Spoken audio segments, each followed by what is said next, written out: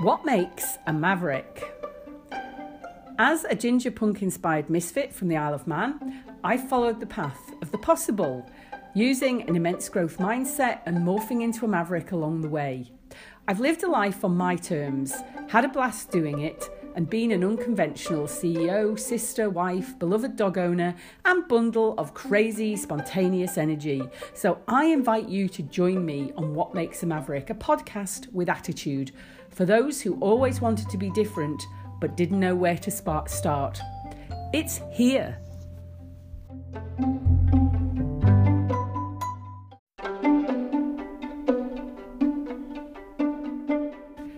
Hi, I'm Carol Glover, the Maverick Maker, and this is the punk years, or as I like to think of them, the best years of my life. So, really the subtitle for this podcast is what being a punk taught me about life, work, and today being an entrepreneur.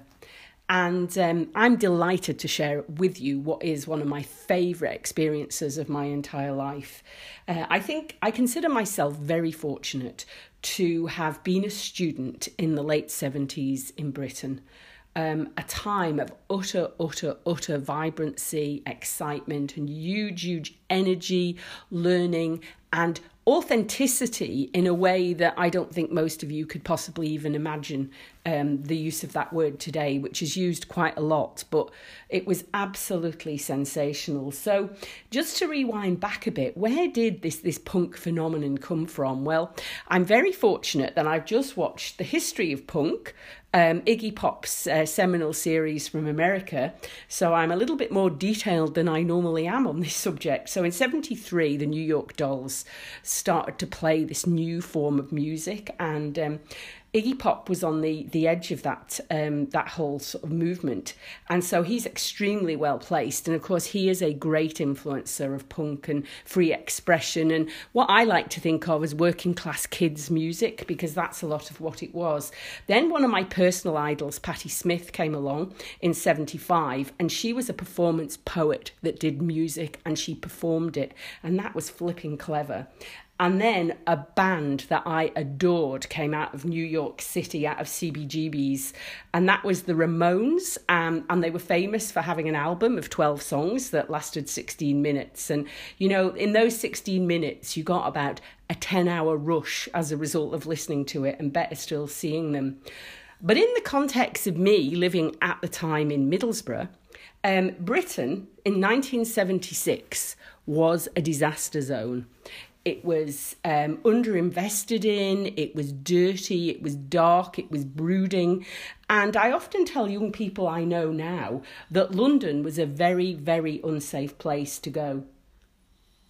It was somewhere where we would go to see the great bands, and we would go to the Roxy, the Marquee, the 100 Club. We'd go down the King's Road to see Malcolm McLaren's shop and just stare in awe at, you know, what was going on. And of course, the fashions that were on the street were just amazing. They weren't fashion, they were self-expressions. That's what I want to call them. But it was absolutely incredible. But bearing in mind that we hitchhiked a lot down to London because we were students, if we couldn't get the coach, we would hitchhike down the A1 to go and see a band on in London. So that was my mate Sheena and I used to do that. And of course, I gave her my treasured vinyl copy of Sheena is a Punk Rocker by the Ramones, which I sort of regret these days because I adore that song. Anyway, the key thing about the punk movement and where it came from was that you couldn't play any music, so what? You got up on the stage and you expressed yourself. You weren't necessarily into music, you were into chaos. And obviously the best, most well-known example of that would be the Sex Pistols and the famous Bob Grundy Show. But actually a lot of the bands were like that.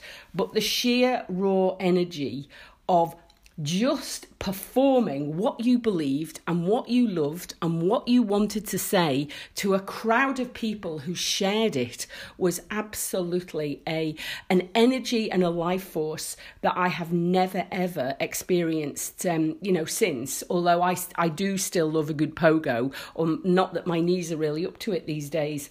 So how did being a punk give me the energy attitude and belief to succeed, because I really think it, on top of the growth mindset that I know I already had, it gave me an extra dimension, and a dimension that I've lived with. And maybe authenticity is key on that. I mean, like Johnny Rotten, I had bright red hair, so it was great to have an icon that was a good ginge. There's a few about these days, but certainly he was mine. When I was a student, I got to see the best of the best. I saw the Sex Pistols, even though they were banned from Middlesbrough because they played in an underground club as the Spots. And my friend worked there, otherwise I'd never have known it was on. Bands like Sham 69, who really were more probably like Shambolic 69, but ridiculous. And then up in the northeast, I used to see a band called Penetration, but I've seen lots of bands. I can't remember all their names. I've seen so many. And at every gig, I was very proud to wear my Douglas High School for Girls blazer and my old beret with safety pins in it. And what I got from that is I got this thing that's very common with entrepreneurs today. I got this idea that I'm full of energy, I'm full of ideas, I believe that I can do this, I can have this thing, I can be this thing I want to be. And I'm just going to learn as I go, because what's wrong with that? I mean, people were getting up on stage, making the songs up as they went, playing the most ridiculous sounds, and everyone was going wild. So what an attitude to have in terms of a growth mindset and a life and moving forwards. And I would say again that the key thing for me was that you could be truly authentic, truly yourself, and safe with your people, your tribe, your gang. And that was one of the most amazing things about it. What did I learn about being a punk to become a maverick? Well, everything, I think, probably is the answer to that. But one of the things, I have the maverick mindset, and I'm still writing my book about it. And one of the really, really key aspects of a maverick mindset is our attitude.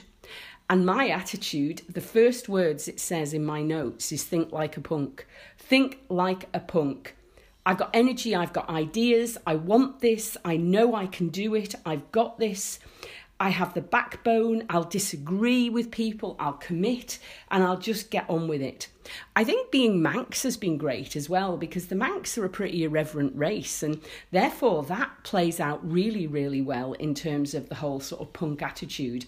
But of course, the big thing about the punk attitude is the ability to think different, to see things differently, to see things through your eyes, and to find the people who see things through your eyes as well. So whilst we all stand alone, we're all seeing things in a different way, and that is massively, massively powerful. I think the other thing that punk taught me, and this is, I suppose, a little tongue-in-cheek, you probably know that my favourite band of all time were The Jam, and I'm always a bit uncomfortable calling them punk, but what I'm not uncomfortable about is calling them the highest energy, most astounding and remarkable live band that I've ever been fortunate enough to see. And the reason I'm talking about motivation was because I saw The Jam 6 times. I can remember every last minute of seeing The Jam. I saw their last tour at Manchester Apollo in floods of tears, but I saw them 6 times. 5 times I was on the front row. And that's what I mean about motivation. If you have a flipping powerful motivation for something, you can achieve anything. And finding a way to get, often we used to have to sit at these concerts, so finding ways to get the seats for the front row and think differently and think about how to do it to achieve something you really, really wanted, that was an amazing, amazing lesson. So what about the whole punk movement? I mean, if you're interested in finding out more about punk, there is a fantastic book on the era written by a person who lived it. And that's a brilliant woman called Viv Albertine of the Slits. And it's one of the highest rated sort of biographies, I suppose, written of the punk era. And it's called Clothes, Clothes, Clothes, Music, Music, Music, Boys, Boys, Boys. And I recommend that if you want to find out more about what it was truly like to be, live and perform within the punk movement, and how close they all were and how they all collaborated and got on and shared. So I highly recommend that. But what did punk instill in me? What is it that it left me with?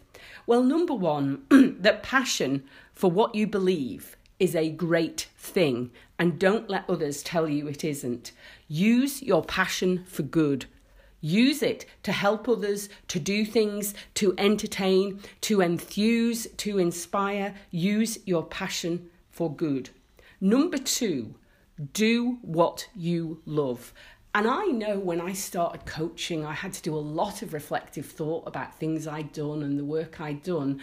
And I often used to write, I jump out of bed every day for what I can do that day, what I can achieve that day, how I can help people that day.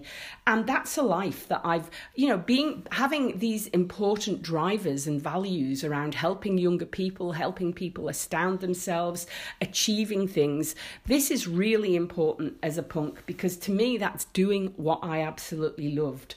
And of course, the really quite a biggie for the whole punk movement, and for those of us who got some of our attitude and ethos from it, is do it your own way. Do it your own way. And so I'm going to leave you with that because I want to leave you with it because there is a song from this era that was anthemic for me. And it was a band that I was lucky enough to see once at Middlesbrough Town Hall called Eddie and the Hot Rods. And a song that I used to play over and over and over again as a mantra was do anything you want to do. Do anything you want to do. Do. Yeah, you can't do it without doing the clapping bit. So I commend that to you all to listen to these lyrics. It reminded me a lot at the time of my life growing up in the Isle of Man, especially the first verse. But actually the most important thing about that track for me was do anything you want to do because you can. You've got this. You've got the attitude to do it. You can do it on your own. You can involve others. You can find your tribe, but do it. Do it, do it. So that is my key learning from the punk years. And it's a pretty major and mega learning, really. And I was so, so lucky to get to live it. So until next time, stay true, stay authentic, and be fierce, kind, and brave.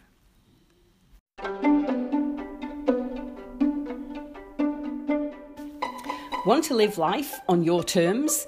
Then subscribe here to this podcast. Or follow @Carol Glover Coaching on LinkedIn, Facebook or Instagram. Or check out the website carolglovercoaching.com. Thanks so much for listening.